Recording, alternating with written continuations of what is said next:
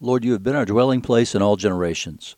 Before the mountains were brought forth, or ever you had formed the earth and the world, from everlasting to everlasting you are God.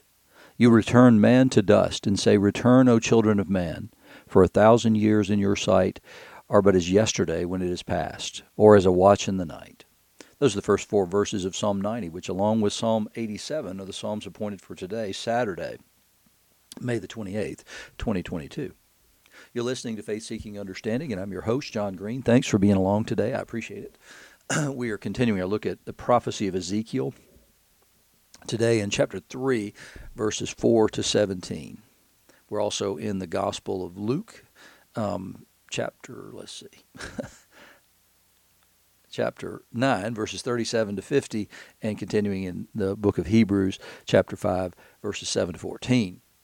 So Ezekiel, remember, has been brought up and taken up in a vision by the Spirit into heaven and given a scroll to eat. And the scroll, then he is intended to speak the words of God to the people of God, that God has continually called a rebellious house, and told Ezekiel not to be like them. And so here we go now, moving forward with the word that's given to him. And he said to me, Son of man, go to the house of Israel and speak with my words to them. For you're not sent to a people of foreign speech and a hard language, but to the house of Israel. He said, I'm giving you an easy job in the sense that you're speaking to your people. You're speaking your language to your people. He says, not to many peoples of foreign speech and a hard language whose words you can't understand. Surely if I sent you to such, they would listen to you. Well, there's a little bit of history behind that. There's a reason to believe that, right? Because Jonah went to another nation and spoke, and what happened? They listened. But the house of Israel, he says, will not be willing to listen to you, for they're not willing to listen to me. Because all the house of Israel have a hard forehead and a stubborn heart. So they're hard-headed, and they have a stubborn heart. Behold, I've made your face as hard as their faces, and your forehead as hard as their foreheads. Like emery, harder than flint, have I made your forehead. In other words, you're going to need this. You're going to need to be as tough as nails. You're going to need to stand strong here. And that's not going to be an easy thing to do. And so God said, I've done the work necessary to make your forehead as hard as theirs. And so fear them not, nor be dismayed at their looks, for they're a rebellious house. He's already told him the same thing. Don't worry about what they say. Don't worry about the looks they give you. It's going to be okay. And they're a rebellious house. Don't go down there with great expectations of changing the world or even getting their attention, per se, that they would turn and listen to your message and repent based on what you say. Moreover, he said to me, Son of man, all my words that I shall speak to you, receive in your heart and hear with your ears, and go to the exiles. So they're already in Babylon, to your people, and speak to them and say to them, Thus says the Lord God, whether they hear or refuse to hear. And it's interesting that the way he says that, go to the exiles, to your people. Well, they're God's people. And it's the same kind of language and the same kind of interplay in the way God chooses to refer to them that he does with Moses. Get this people whom you brought up out of Egypt. Here, go to the exiles, to your people. God's distanced himself from his people. They are still his people. There's no denying that. They will always be his people because he has a covenant with them. But at the moment, he's angry with them and they're separated from him because they refuse to listen to him. Then the Spirit lifted me up, and I heard behind me the voice of a great earthquake. Blessed be the God of the Lord from its place. Blessed be the glory of the Lord from its place. And similarly, John hears things behind him, like the roar of many waters behind him. And so it was the sound of the wings of the living creatures that they touched one another. Remember, they had become still during the period in which God spoke, because their wings sounded like the voice of many waters. So he's saying that this earthquake, it was the sound of the wings of the living creatures as they touched one another, and the sound of the wheels beside them. We didn't look at that part of Ezekiel 1 for some reason. And the sound of a great earthquake. The Spirit lifted me up and took me away, and I went in bitterness in the heat of my spirit, the hand of the Lord being strong upon me.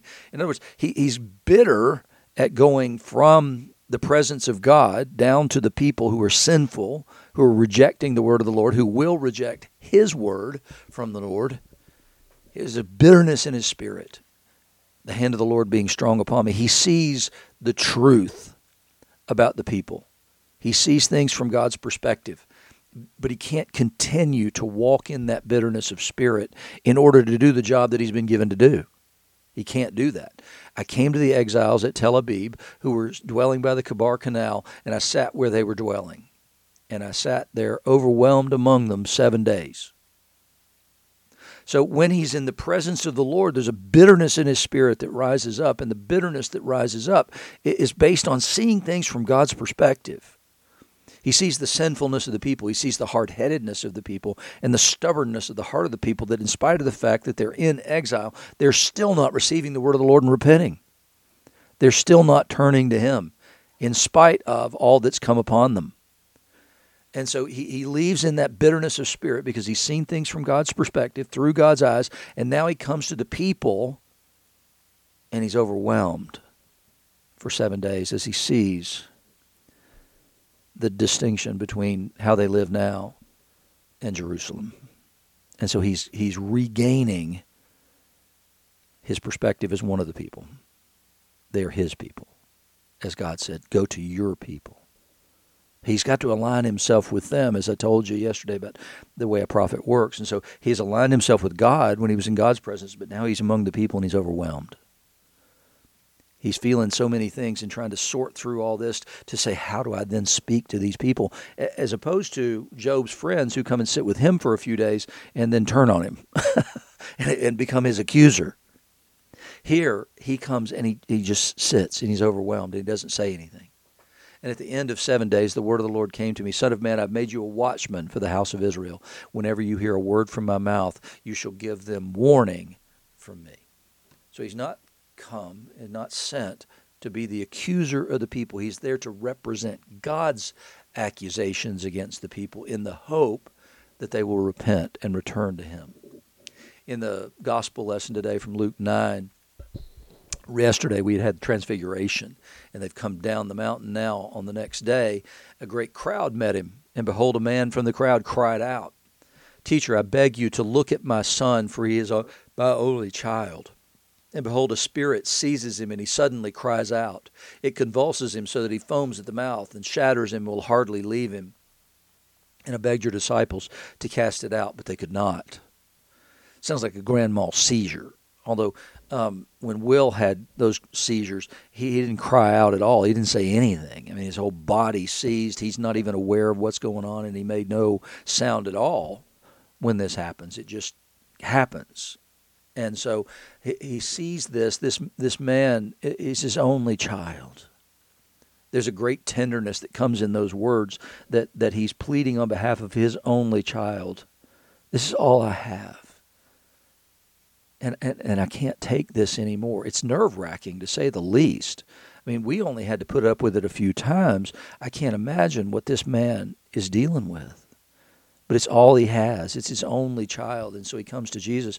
I begged your disciples to cast it out, but they couldn't do it. The expectation was that you're with him. You have the same power as him. Jesus answered, O faithless and twisted generation, how long am I to be with you and bear with you? Bring your son here. So he's frustrated with his disciples because they're unable to cast this demon out of this child. While he was coming, the demon threw him to the ground and convulsed him. But Jesus rebuked the unclean spirit and healed the boy and gave him back to his father, and all were astonished at the majesty of God. In another gospel, we're told that they asked, why couldn't we do this? And he said, this kind only comes out with prayer.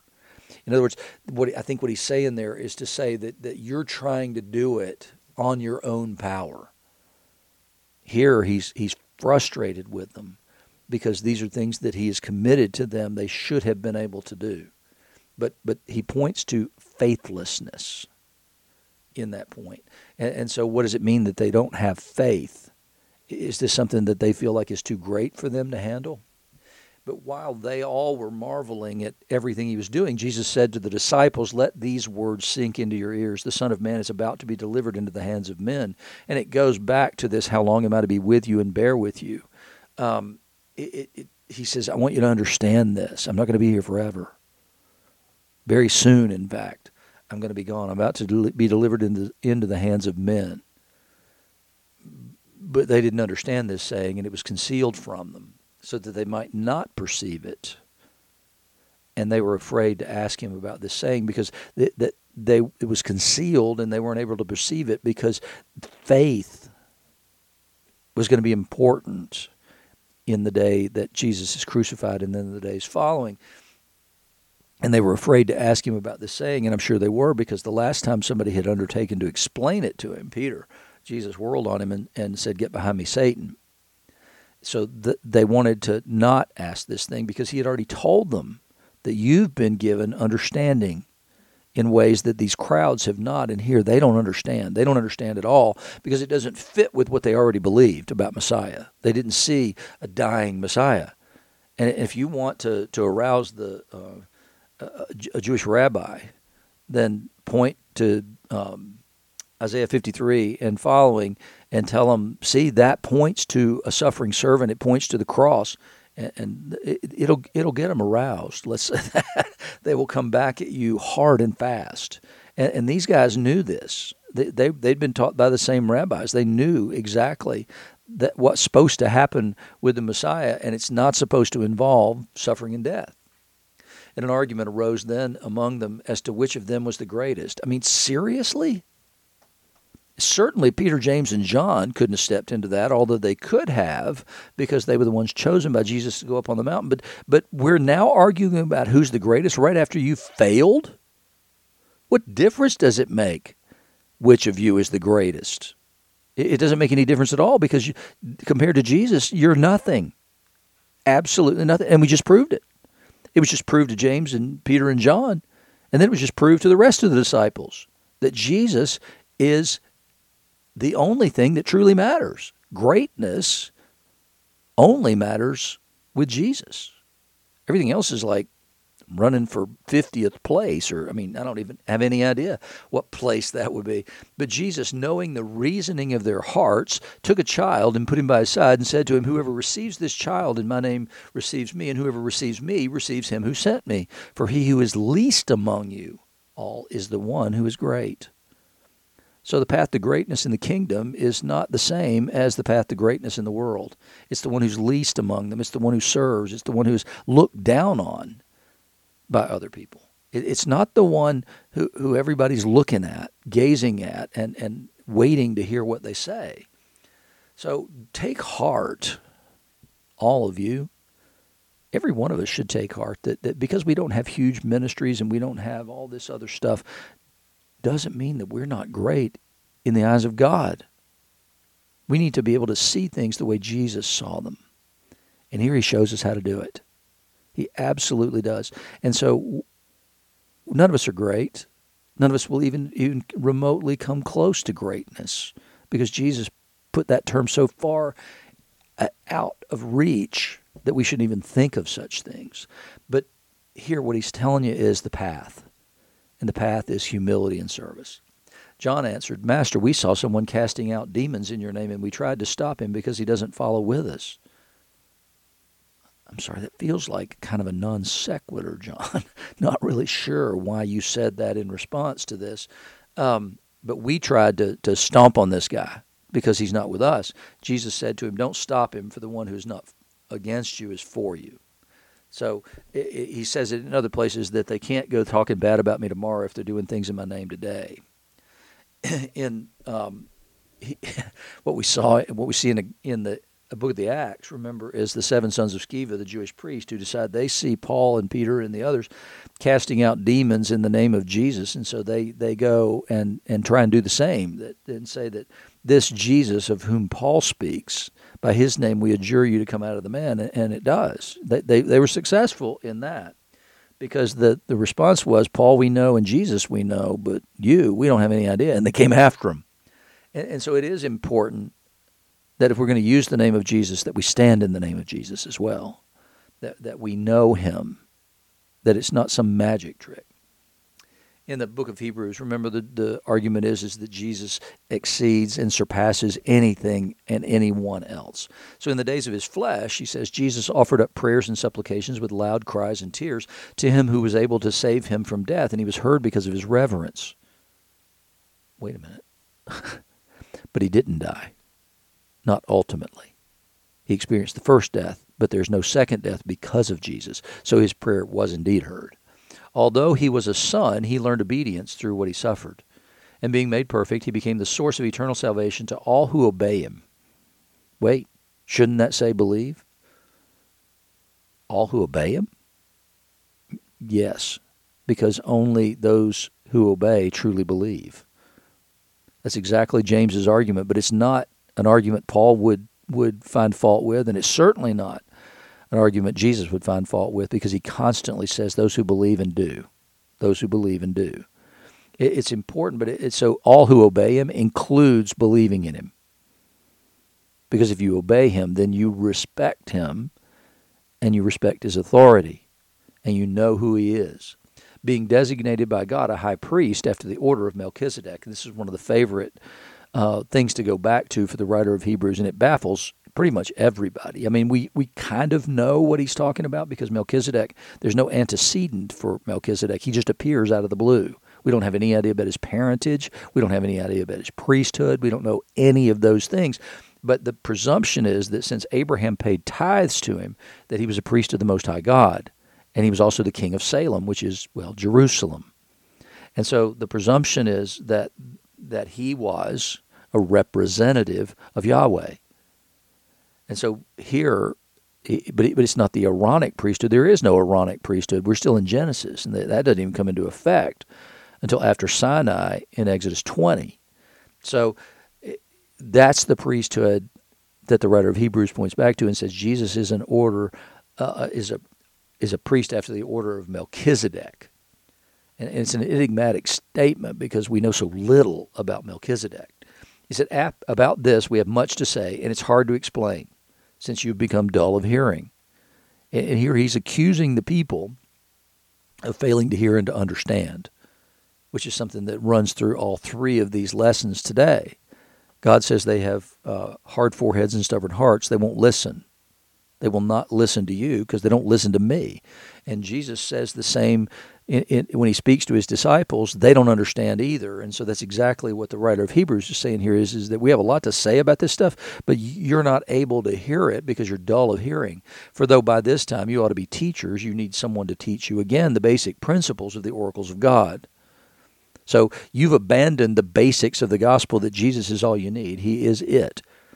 There is no need to do the sacrificial system and all that kind of stuff. The atonement, the sacrificial atonement has been made. There's no reason to do any more sacrifices because it's done. And if you go back and reinstitute those things, what you're saying is Jesus' sacrifice was insufficient. And so you've lost sight of the central truth of the gospel, that Jesus' sacrifice was sufficient and once and for all, period. And so he says, you've lost that thread. You should be teaching. You should be far further advanced than that. But because you've got the elementary principle wrong, then you can't teach at all.